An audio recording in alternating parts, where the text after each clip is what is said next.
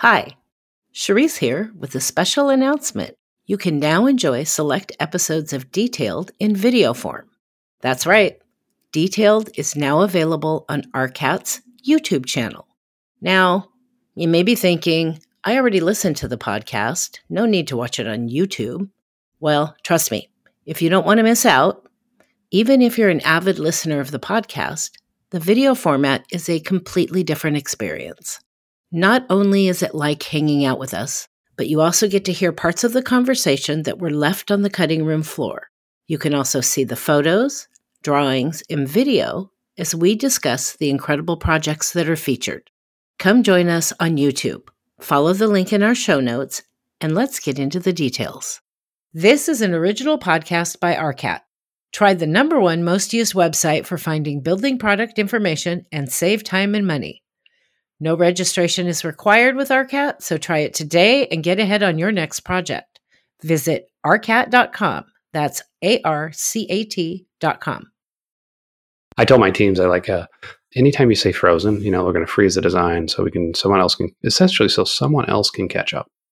When it's frozen, you're not moving forward and you've broken all the momentum that the design team had because they're waiting. They're like, okay, I'm off doing something else while the engineers are catching up or something. That can't happen on these projects. And I never use the word frozen. This is Detailed, an original podcast by RCAT.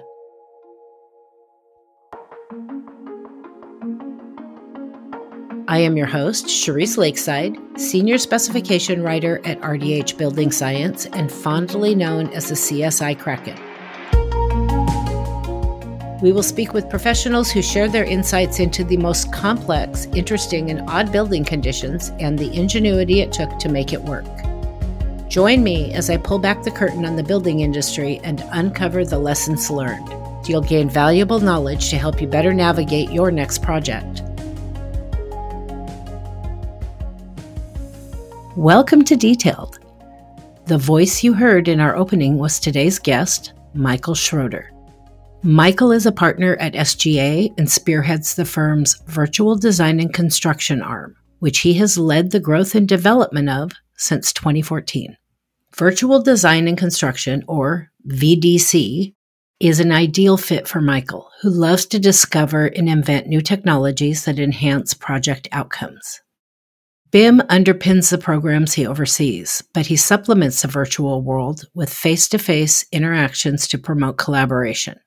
You'll hear more on this later, but Michael created and introduced SGA's proprietary dashboard tool in 2021 and continues bringing design and construction teams together to proactively solve the unique challenges facing large developments. Before joining SGA, Michael served as president, CEO, and principal implementer at BIMjet Inc. in Boston for 7 years, and also held the role of director of design technology at Moshe Safdie and Associates in Somerville, Massachusetts. A quick reminder, as you listen along, click the link in our show notes to see the project and additional details that we discuss in this episode, or visit www.rcat.com/podcast. The project we are going to talk about today is the Kraft Group office project at Gillette Stadium in Foxborough, Massachusetts. Gillette Stadium is a multi-purpose stadium serving as the home stadium and administrative offices for both the NFL's New England Patriots and the MLS's New England Revolution. The latest addition to the stadium is the first phase of a new multi-purpose building designed by SGA for the New England Patriots, International Forest Products, and their parent owners, the Kraft Group.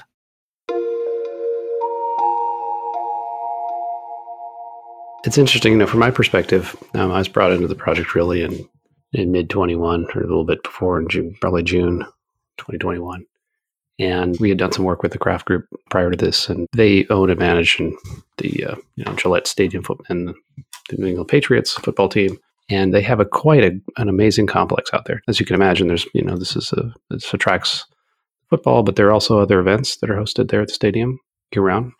And they also have many offices and office buildings and retail and commercial all around the stadium.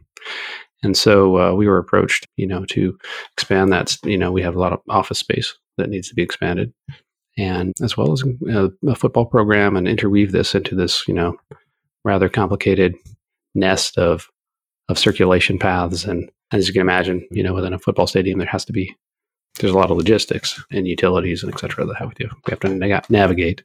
But one of the biggest challenges, of course, is just live action. You have people that are coming in, parking, walking, going to events, and all of these events have to be, managed. And we have to work around them, right? We have to work around everything to get this done. So when I was brought in, I was like, this is really interesting. And let's, in order to achieve a project like this, we should just definitely look at a BDC approach and a project dashboard, and we should pull this together and get the team together. And they're like, well, let's give some examples of how that works in the past. And we've done this several times very successfully on projects. And then it turned out that when one of the biggest, I think, challenges became apparent pretty early on is when they really wanted to open the building, which is, the following year, right? So, okay, we have nothing, and you want to be able to have a building next year. The 4-story, 120,000 square foot facility was designed to work with the stadium's original architecture and interior building flow. Initially, we didn't have much of a notion of what this building would look like at the beginning. But, the stadium has a presence and it has an aesthetic. And I think we wanted this building not to just be like something that was appended, like an appendage that was just attached there. And it should look like it was built with the rest of the stadium and the office complex. So we knew that from the get-go that context would be very important. And yet, so there's some dominant design elements that had to be reinforced so that there's a certain horizontality to the existing stadium and office buildings. And we knew we wanted a lot of light within that space. So we did need to open that up quite a bit. But we also have very stringent energy codes that we had to meet. And so it was a balance between making sure we get enough light and openness, and then wrap that up with a really tight envelope to make that work. And there's the famous Patriots blue. It's a patented blue color. We had to incorporate along that ribbon. So you can imagine it's a 4-story building, a lot of glass in the front, wrapping it with a cornice of this blue, Patriot blue. And it's just seamlessly integrated. It looks like has been there since the stadium was built. But it's a very modern building in all respects. So, when I came into it, everyone comes into a building from a different perspective.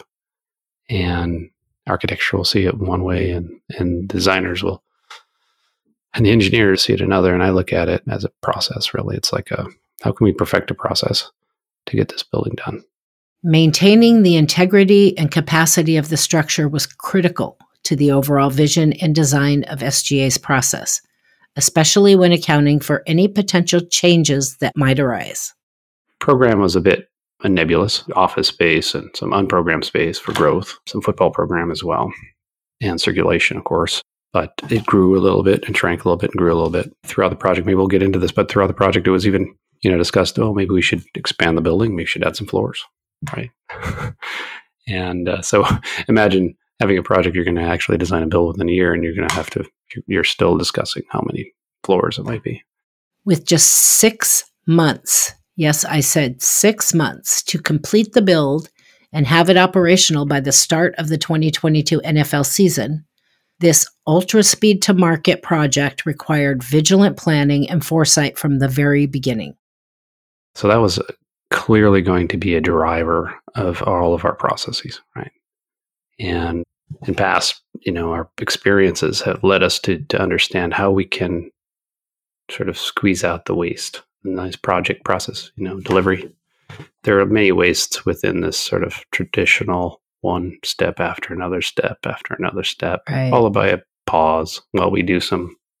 Well, one group will do something, let's say cost estimation or something. Everybody else will wait. Right. Yeah. And then you end up stacking and stacking and stacking. It gets later and later. There's no way this is going to get shorter. It's just going to get later and later. There's no way to compress that. So, or take out the float, the schedules. So we have a experience in figuring out how to overlap, how to get this team parallelized. So it's not serial. This is parallel. Everybody works together and we push forward. And of course, you can't put the cart in front of the horse, right? But when the horse starts walking, the cart's moving at the same time. Okay, he doesn't leave it behind. So in our process, it's like, okay, let's figure out the best way for this particular project, to get the team moving forward very, very quickly, so we can get to a design that everybody loves, and get to a design that everybody can build, and get to a design that everybody can procure before that, of course, right, and occupy on, in the August of the following year when the Patriots take the field, right? So it's quite a challenge. Looking at this project, we realized that, this is had to be non-traditional. Right? In a traditional project, you're going to have an A team get together with the owner, we'll design program, we'll concept, we'll schematic this out. You go through a process. Right. We knew from the get-go this had to be a integrated team. So we knew we had to bring the construction team in early, and we had to get subcontractors in and bought in early. And without that, this was just not going to happen. On top of everything, of course, we're coming out of this long lead time issue. We had a lot of delays. We didn't fully understand the steel, how much steel was available at that time. There were a lot of companies that were pre-buying and buying steel and taking it off the market, essentially. Yeah. So we're like, okay, let's make sure we design certain things so we can use standard shapes and sizes, and let's strategies early on, but also get involved with, the team, to integrate that team. So we had about 60 people all together early on in the project team, where when we did our first, I call it an ESP session, execution success planning session, get everybody together in the room and say, this is going to be a little different. Actually, it's going to be a lot different, but it's going to be fun because you're all involved and we're all here to have fun and do the best work we can possibly do. And that's what we do at our ESP sessions. Now, don't forget, this project had only 6 months to design enough of the building to begin construction. The contractor then had just 6 months to complete the construction, an incredible undertaking. Project delivery methods can have significant impact on a project schedule. Michael has a unique approach to what he describes as continuous delivery. There have been amazing past projects that have been done on very tight schedules, and fast track, different ways to do that. And I don't look to any particular model and say, this is what we're going to apply. I would rather look at the project and the process and say, let's implement a process that makes sense for this type of project. And for this process, for instance, it made sense for us to do something called, I like to call it continuous delivery. Okay. We are just designing and delivering, designing, delivering, designing, delivering. We're not just going to get hung up on packages. Done, right? Like frozen. Right. I told my teams, anytime you say frozen, we're going to freeze the design so someone else can catch up. When it's frozen, you're not moving forward. Right. And you've broken all the momentum that the design team had because they're waiting. They're like, okay, I'm off doing something else while the engineers are catching up or something. That can't happen on these projects. And I never use the word frozen. I really, really, really, really, really love that term continuous delivery, because it basically, instead of trying to fit your project into this box of fast track or design bid build or integrated project delivery, what you're doing, it sounds to me like, is customizing your delivery and your scheduling for the project based on the individuality of this project and this owner and the needs of this project, rather than trying to shove those needs into a traditional process. I love that. I love that, getting outside the box. And how can we make this happen? People get so compartmentalized in, okay, if we're doing fast track, well, we have to do 3 packages, and do you have to? Are there some changes you can make to that? So that's great. I think that's my favorite thing so far. I've got to remember that. Continuous delivery.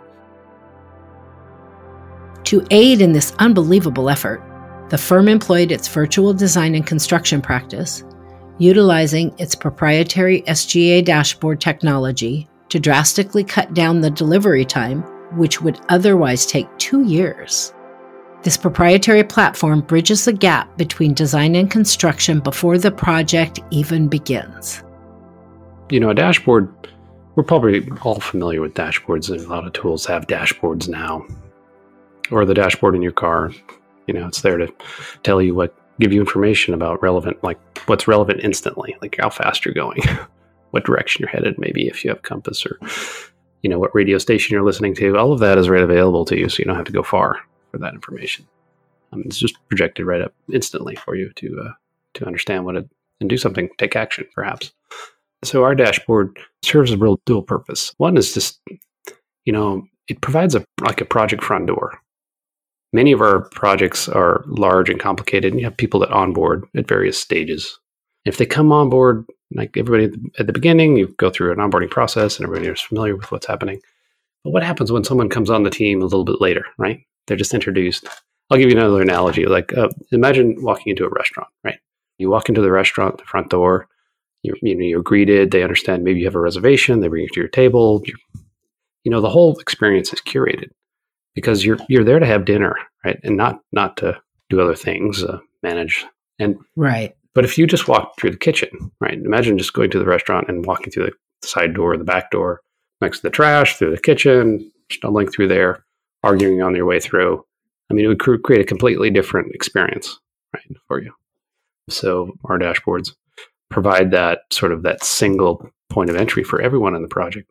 And they know that once they're in there, that this is the latest and greatest. This is all of the project information that's presented in a way that you can take action on and launches you into different tools and products. And, we have so many different tools we use today to manage projects and to keep everybody synchronized. But our dashboard is a way to just bring it all in one place and simplify a lot of that. That's really, in essence, what the dashboard does. Efficiency is like my superpower. I want the shortest path from point A to point B while still doing a really good job. And one of the things that I've found challenging is you have all these different, parties to the team in different offices doing different parts of the project. But that central hub of communication of what's going on, of what's the latest information, does not always work really well, which creates extra work for a lot of people when you find out somebody changed a floor plan. When I worked in MEP engineering, I'd see that all the time. They're putting ductwork in and all these different things. And all of a sudden you find out the architect has completely changed floor plans or ceiling plans and nothing fits anymore. But nobody had a conversation. Does this tool help with those kinds of things? Yeah, absolutely. So that, was one of the aims of, designing a tool like this we had many actually, but one in particular was to help streamline that communication process. We understand that design is a dynamic process, right? It's not something where you're just going to say, okay, now we're in, we give them nice labels, CDs and schematic design development, and as if everything just follows this little linear process, when indeed it's actually many parallel processes that are occurring. And so weaving all those parallel conversations together in ways in which someone 2 or 3 lanes over, is making a critical decision that's going to impact you down the road, right? That kind of forks off, and those decisions will come back to a head at some point, maybe when you open the drawings and go, oh my goodness, what just happened here, right? At some point in the past, someone made a decision, and that decision was implemented, right? And it had to go through lots of layers of communication and implemented in paper and sent or through a model before you were even able to intercept that down the road in its final form, which is too late, right? So we're not yet one hive mind, but the idea here is that why don't we have that direct communication between each other, or at least allow us to tune in to those channels of information so that we can see what's happening and not be left out of the process. So we create these, we have a team, and then we have a team inside of that team called a cluster. It's little clusters, and those clusters the idea is that you're not missing anything within that cluster. Right? Everything that might impact you, you'll be able to have access to that information. So, and that includes sharing information about issues, project issues, all project issues. So you can see everything within your cluster, obviously, but everything in other people's clusters as well. And there are moments in the project during the week that we can get people together and be efficient about understanding what that is. So you don't get too far down the road without understanding that something might impact you. Some of the other ways the development and project team were able to leverage the SGA dashboard to advance the overall design and build process include providing team members with the project's digital front door and assigning members to their specific cluster teams, establishing the virtual co-location platform to channel communication effectively, establishing an effective collaboration strategy with an ESP session, that's Execution Success Plan, for those involved to establish project goals and determine the COS, Conditions of Satisfaction. It also allowed the team to keep tabs on important project milestones and to host open stand-up sessions where stakeholders prioritize and address issues to ensure that the project maintained momentum. Well, we're really blessed with this project to have an owner team that knows what they've done work in like this before. I mean, they've done construction work to continually manage that stadium and facility.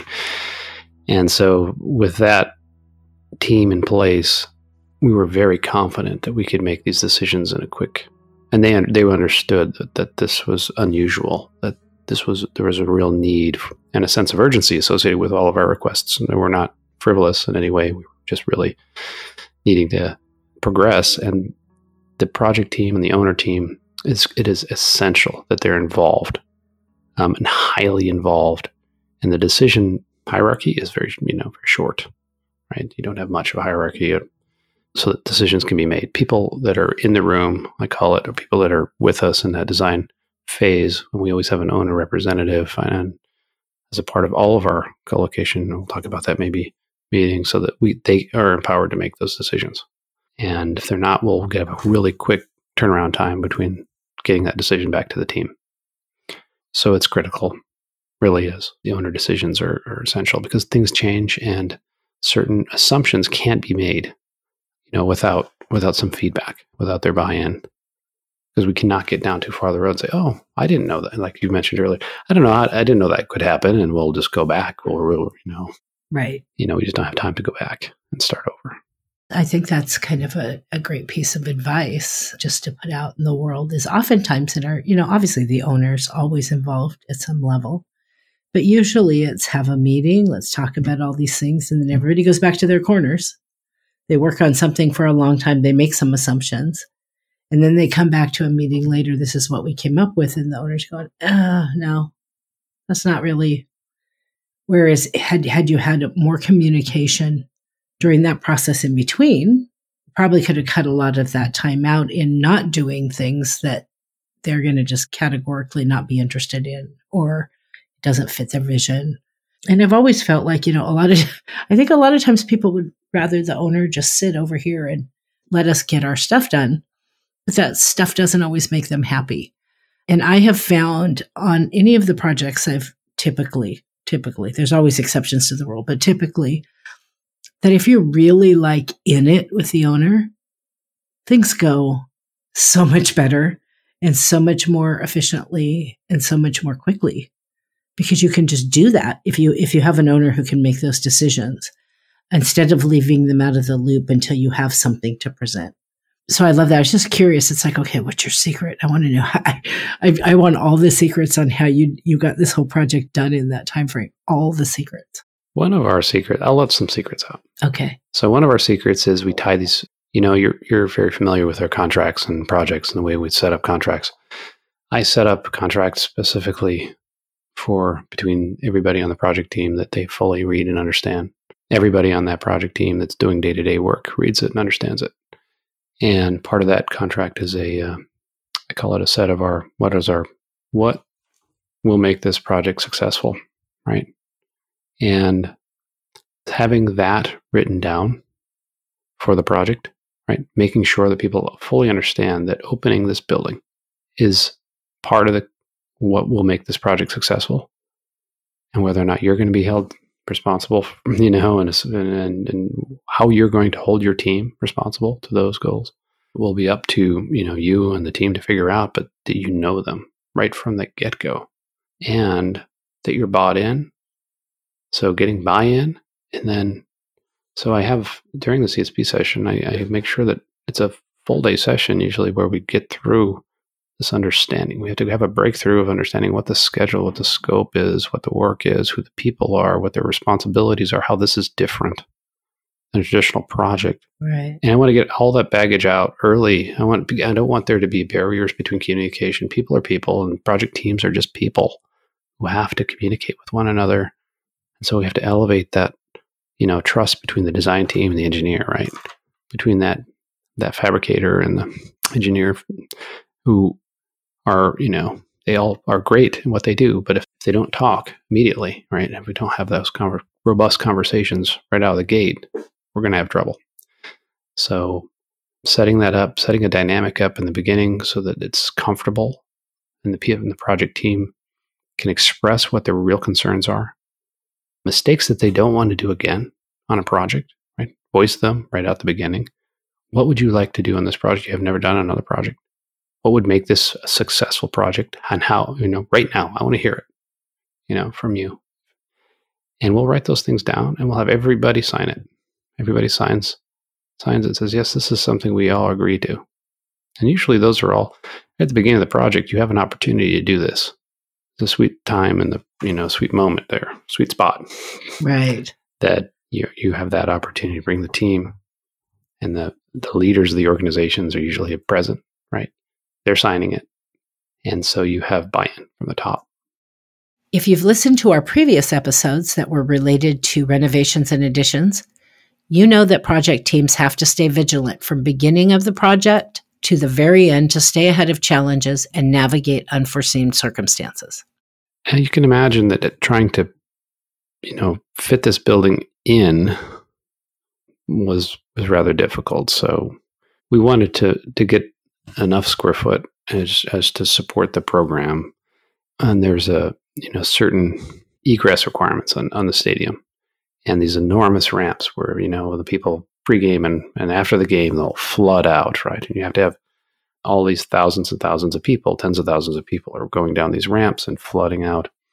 And so the building is really perched up in behind one of those ramp structures that runs all the way from ground floor, well above the building. And there's foundation systems underneath that are, of course, very, very right on where our site needs to be, where our building needs to be situated. And we have to join up another existing building and the stadium building and sort of engage the circulation at the existing stadium, as well as the office building next to it, and accommodate all of this circulation that's flowing through these little funnels to make sure people have a nice clear path and easily accessible, space.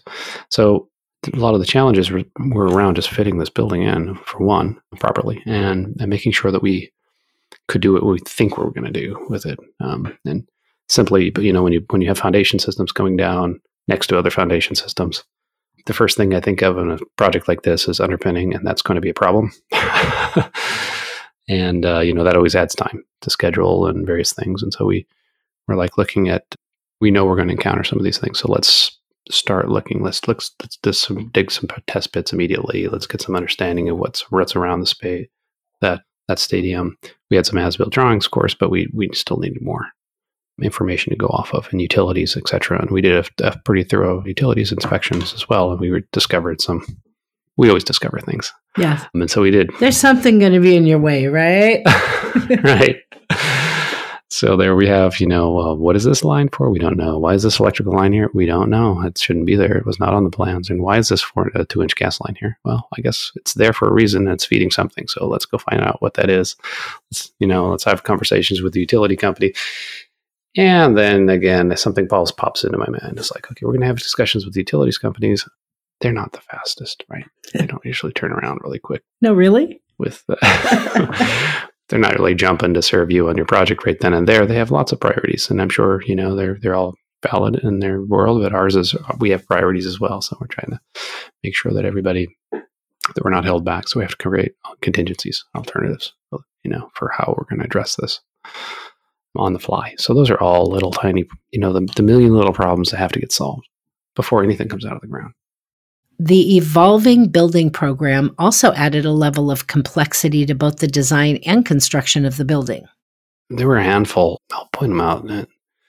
So one is clearly, I mentioned this earlier on, is that envelope in meeting some of these, the energy codes, ensuring that, we always want our buildings to exceed all the energy codes, minimums. And right, because we really push that in our firm. Sustainability is a big part of what we do. As a part of that was, we're looking at how to get this building built quickly in a unitized system as opposed to a stick-built system. It's difficult to get that sort of performance on a unitized system. It was early on that we realized we couldn't meet schedule on a stick-built system at all. So we had to go unitized, which is great and bad. I love it for assembly, but it can be difficult. So for energy, and at the same time, we had long lead and logistics issues with supply chains. So we didn't know if we were going to have the mechanical units that we were thinking we were going to have to be able to support this project. And so at the same time, we're like, okay, we have kind of a mystery on the mechanical side. We have a mystery on the envelope side. And we know we have to meet these very stringent requirements. So what exactly are we doing? Right? And we don't know the program, by the way, right? 100%. So what are the loads? Nobody's getting bored. Yeah, that's already a complicated thing to figure out at the beginning because it affects everything, right? It affects your skin system and the amount of insulation and all the thermal bridging design. It all plays into how this thing works, window wall ratios and various things that are important as well. And we have to know the program. And so we're all pushing everybody in parallel at this point, right? We're working with the interiors teams and the facilities teams and our office group to understand how this really needs to work and laid out and where we can position the offices and the conference rooms, et cetera, that will be in the space. What does a program look like on the ground floor, which is an interesting program on that ground floor that was all open and required us to, of course, do a structural transfer to keep that opening and for call it virtual room down there. So we had a lot of requirements that sort of demanded that the building be designed kind of contrarian. So we had to say, okay, you have to have the central system, but we can't run everything centrally because we have this big structural transfer down on the ground floor. And so the MEPs have to be done in a certain way. Then we were looking at loads. So I guess it was a combination of things that happen at once, as architecture and design. It's really thinking about this complicated problem. And it's like a Rubik's Cube. You turn one side and the other side is out of order, and you got to whack. You turn that side and the other side's out of order. So you have to sort of move this towards solving the Rubik's Cube. Michael and I discussed some of the products used on this project. One of those was the Unitized system, which was key in the success of delivering the building on schedule. However, it brought unique challenges as well. The glass and the glass delivery it was clear this was only going to happen on a unitized system, the schedule, to make it work. And going with that system, brings us some advantages, and there are also some challenges associated with structure. We test for vibration. We do quite a few laboratory buildings as well, and so we're very sensitive about floor deflections and vibration and these loads. And so working with our structural engineers closely with and getting those fabricators on board early so they can really contribute in a way that is meaningful. So in other words, they're developing shop drawings off of our schematic / design development, what you consider design development drawings, right? Right. They're not CDs, and they don't have enough information for them to really build out their entire shop drawing. So how do you fill the gap, right? There's a huge risk for them to build something that doesn't fit. Right. And there's a big gap. There's a big risk for us for them designing something that doesn't fit or doesn't work or doesn't aesthetically work or doesn't function properly. So we know we have to have a really tight review process in place between the envelope team so that we're having the same waterproof roofer, envelope, curtain wall, metal panel wall assembly team. They're two different teams. And the architecture, design, and engineering teams kind of all on the same page, right? And our waterproofing design. So that whole process had to be fairly meticulous so that we could push those shop modeling process and shop drawings, of course, forward well beyond their, they're like, we're not ready. You're like, yes, you're ready. You're ready to do the drawings. We have to proceed, right? There's a certain time in which you need to move forward to get these things fabricated and in the shop. It's just a matter of getting people together in the same room to work through and really make decisions, hard decisions sometimes, and then understand where the tolerances are so that we could either make some adjustments later So you have an office building where people need to work right next to a stadium where there's football games and concerts and I'm sure all of the other sporting events. What did you do about noise and because you said there's a lot of glass, so noise and privacy for the people who have to work in this building? Because not every event is at night after people are done working for the day. And I'm sure that some of these people are using that office building even during football games or concerts or whatever, because they have these events to put on. I can't even fathom how I don't like a lot of noise when I'm working. So I want to know, what did you do to this building to make whatever's going on in that stadium right there not be grossly invasive to the people that have to work in that building?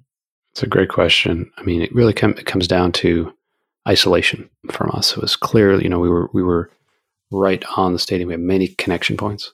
Right. So, and we had actually a very complicated building joint on this project because it was not just a linear, like we'll just linear slice this downside. We're meeting the project on the building on two sides. So we had a building joint that had complicated, really wrap a corner and then change its orientation from the horizontal to the vertical in several locations. And that made the building joint quite complicated. And we had very tight tolerances. So that was very challenging. We definitely had, relied on things like laser scanning to get existing conditions perfect and as perfect as we could. Right.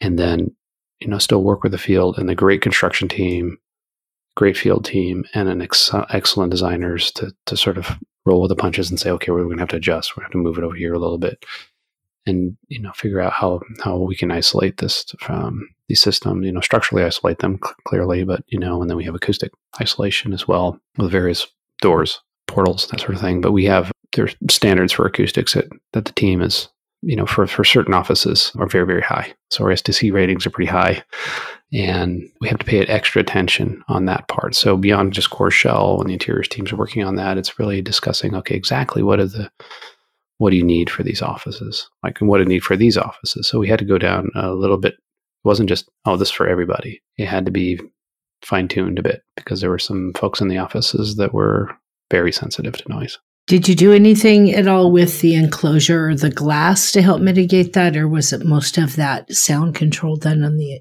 interiors? Most of it was done on the interiors. I don't believe we have anything special for acoustics on the glass. Not like 50 inches of insulation or... Yeah, no. So it was, running up through a stud, doing, a staggered stud system, broken. But we didn't go crazy with that, with subfloors or anything. But it's also, it is in a stadium, so you do expect some noise. You're gonna. Yeah. Well, yeah.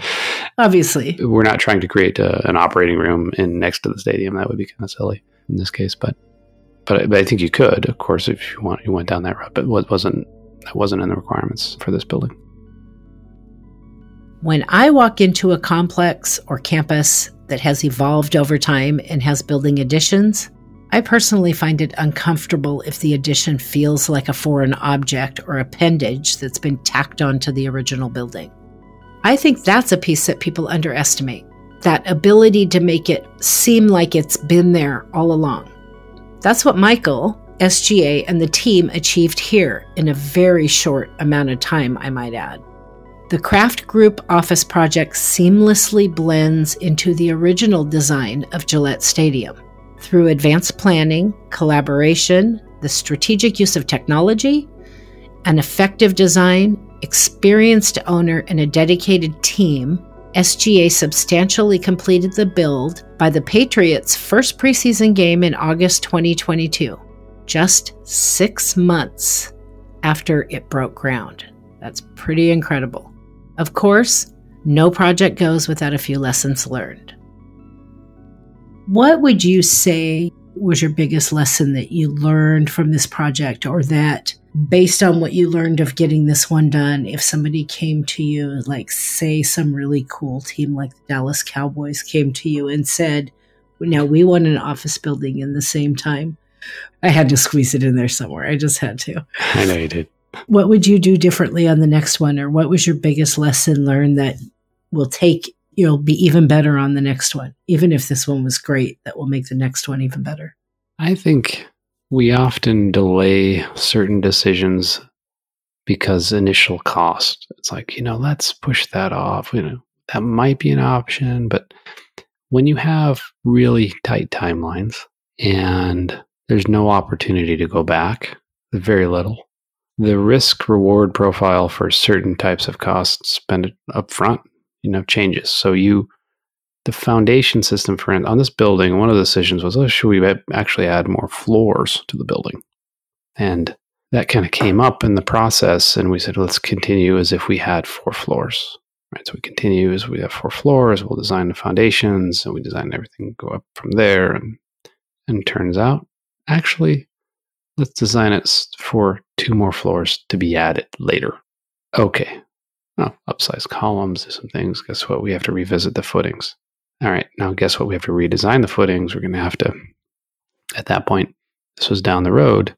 We ended up having to, widen those footings and do some extra work. And it would have been much more cost effective to have just done it the first time. Right. And say, look, what's the probability of that happening? And heed that. So one of our lessons learned is we keep what's called a risk register on our dashboard. And it's there to help you to look at all the potential pitfalls of this project. Right? What do we need to jump over? And we go at the beginning of the project, we'll have a set, and then the middle part of the project we'll be like, okay, we've passed all these. Now maybe there's some new ones that we'll add. But we have assign a probability score to those, which weights a couple things like its impact on the project and its likelihood to occur. And then we have this, a final score, and we look at that and go, okay, something we need to deal with now or something we don't. And then we kind of come up with a rough plan afterward, like if this happens, what are we going to do? And believe it or not, that just as an exercise going through that is really helpful for the team because they're comfortable. When that occurs, they're not so shocked.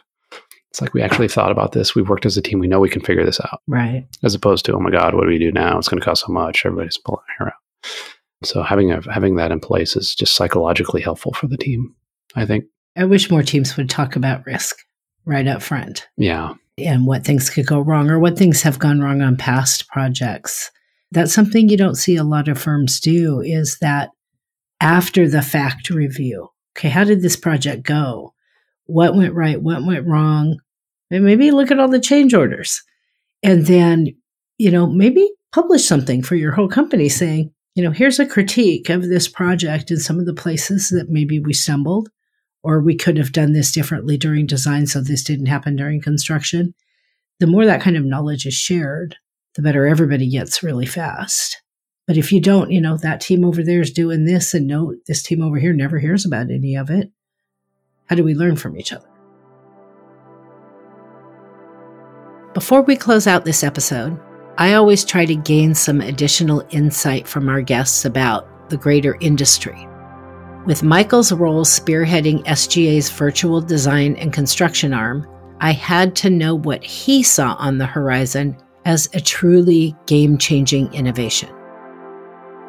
What innovative changes in technology and construction do you think are going to be the game changers in our immediately approaching years? Not 50 years from now, but the next 2 to 10 years.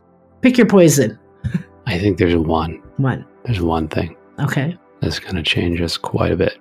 It already has. It's permeating our office, and it's really interesting, which is we're adding a team member. We're adding a new team member to our firm, to our teams, and this team member is extremely experienced, understands codes, types, design, and can contribute 24/7. And that is driven by artificial intelligence, AI. I knew it was coming. I knew it. As soon as you started talking about this team member that knows all this stuff, it's like, okay, that's not a human being. So you really think that's going to be the thing that this is just your opinion. Do you think that they can actually replace the people? Or do you think that it'll be there to enhance the people? Let's say in 2 years, it's definitely enhancing us. It's enhancing us today. Those teams who can wrap their arms around it and understand how to interact and use it, it's a very powerful tool. I tell people it makes good architects probably great architects. So it's not replacing what we do. It doesn't have a holistic understanding of what we do. Right. But it has a very deep technical capability. And there's a latent space there that I think we're going to fill with all of everything that we do in our office, all of the architecture, design, 3D, understanding 3D spaces is a leap that AI has to take. So it's not going to happen overnight, but we're using it in different levels of our business today. Because even when we write our own dashboard, right, we code that ourselves. We do our own tools that are building that are actually leveraging some of the AI tools to help us get there. And from business development side, things too, that people you've probably heard, like copywriters are out of a business, right? They're out of job. Yeah, that's been the hot thing. It's been all over Twitter about, AI writing things, and you're not going to need writers anymore.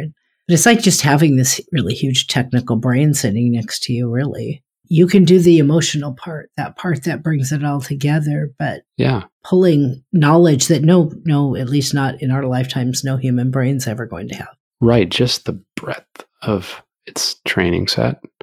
When you ask it a very domain-specific question, and I challenge everybody who has these questions, say, okay, let's just look at a primitive example, which is kind of state-of-the-art today, which is actually GPT-3.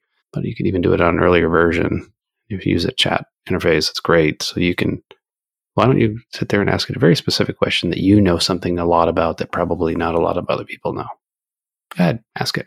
And, usually you'll find in people, they'll have certain weaknesses, right? They may have a strength here, but a weakness over here. And you can really tell if they're, right, maybe not strong in this area or over here, because you may know a lot more of them about what they think they're talking about in one area. Right. But if you jump in, and so you do the same thing with AI, you do the same thing with this, you'll be pretty impressed. I think it's pretty solid. Obviously it's not there, but just imagine when we have armies and armies and armies of software engineers coming out of school now, that's all they're doing. That has never happened in the history of mankind. They're all going to solve this problem very, very quickly. I really enjoyed this conversation with Michael. My hope is that this episode sparks a new idea, maybe helps you solve a problem that you've been working through, or inspires you to work toward the impact that you hope to have on this world on your personal journey to world domination. I guess I'd like to be perceived as a person who didn't let the boundaries, or status quo stop them from making a positive impact, on people's lives. And when we intervene in architecture projects or something else, one of our goals is always like, let's, make sure that we enjoy the process, enjoy the ride. We want to have another project together when this is all over, and make the process better off. So I'd like to leave a project better than when I came on board, right? Hopefully it's better off when I touch that. And I think I like to help the industry try to look at another cultural shift, just a move from the adversarial, to something that's more symbiotic, something that's more of a holistic process that works to improve itself. We work to improve each other. And I think the sooner and the more that we do that, the better off we'll be, the happier we'll be, and the better projects will complete. Thanks for listening. If you enjoyed this episode and want to learn more, visit arcat.com/podcast to see photos, details, and more related project and product information that we discussed today. While you're there, take a look around arcat.com. For over 30 years, ARCAT has been the resource for AEC professionals to find the right products for their project. Try ARCAT and see how their tools can save you time and money and help you get ahead on your next project. Visit arcat.com. That's ARCAT.com. If you enjoyed the show, you can support us by subscribing, leaving a 5-star rating and review on Apple Podcasts, and sharing this with your friends. Thanks again for listening. We'll be back to share more stories and lessons learned to help you navigate your next project.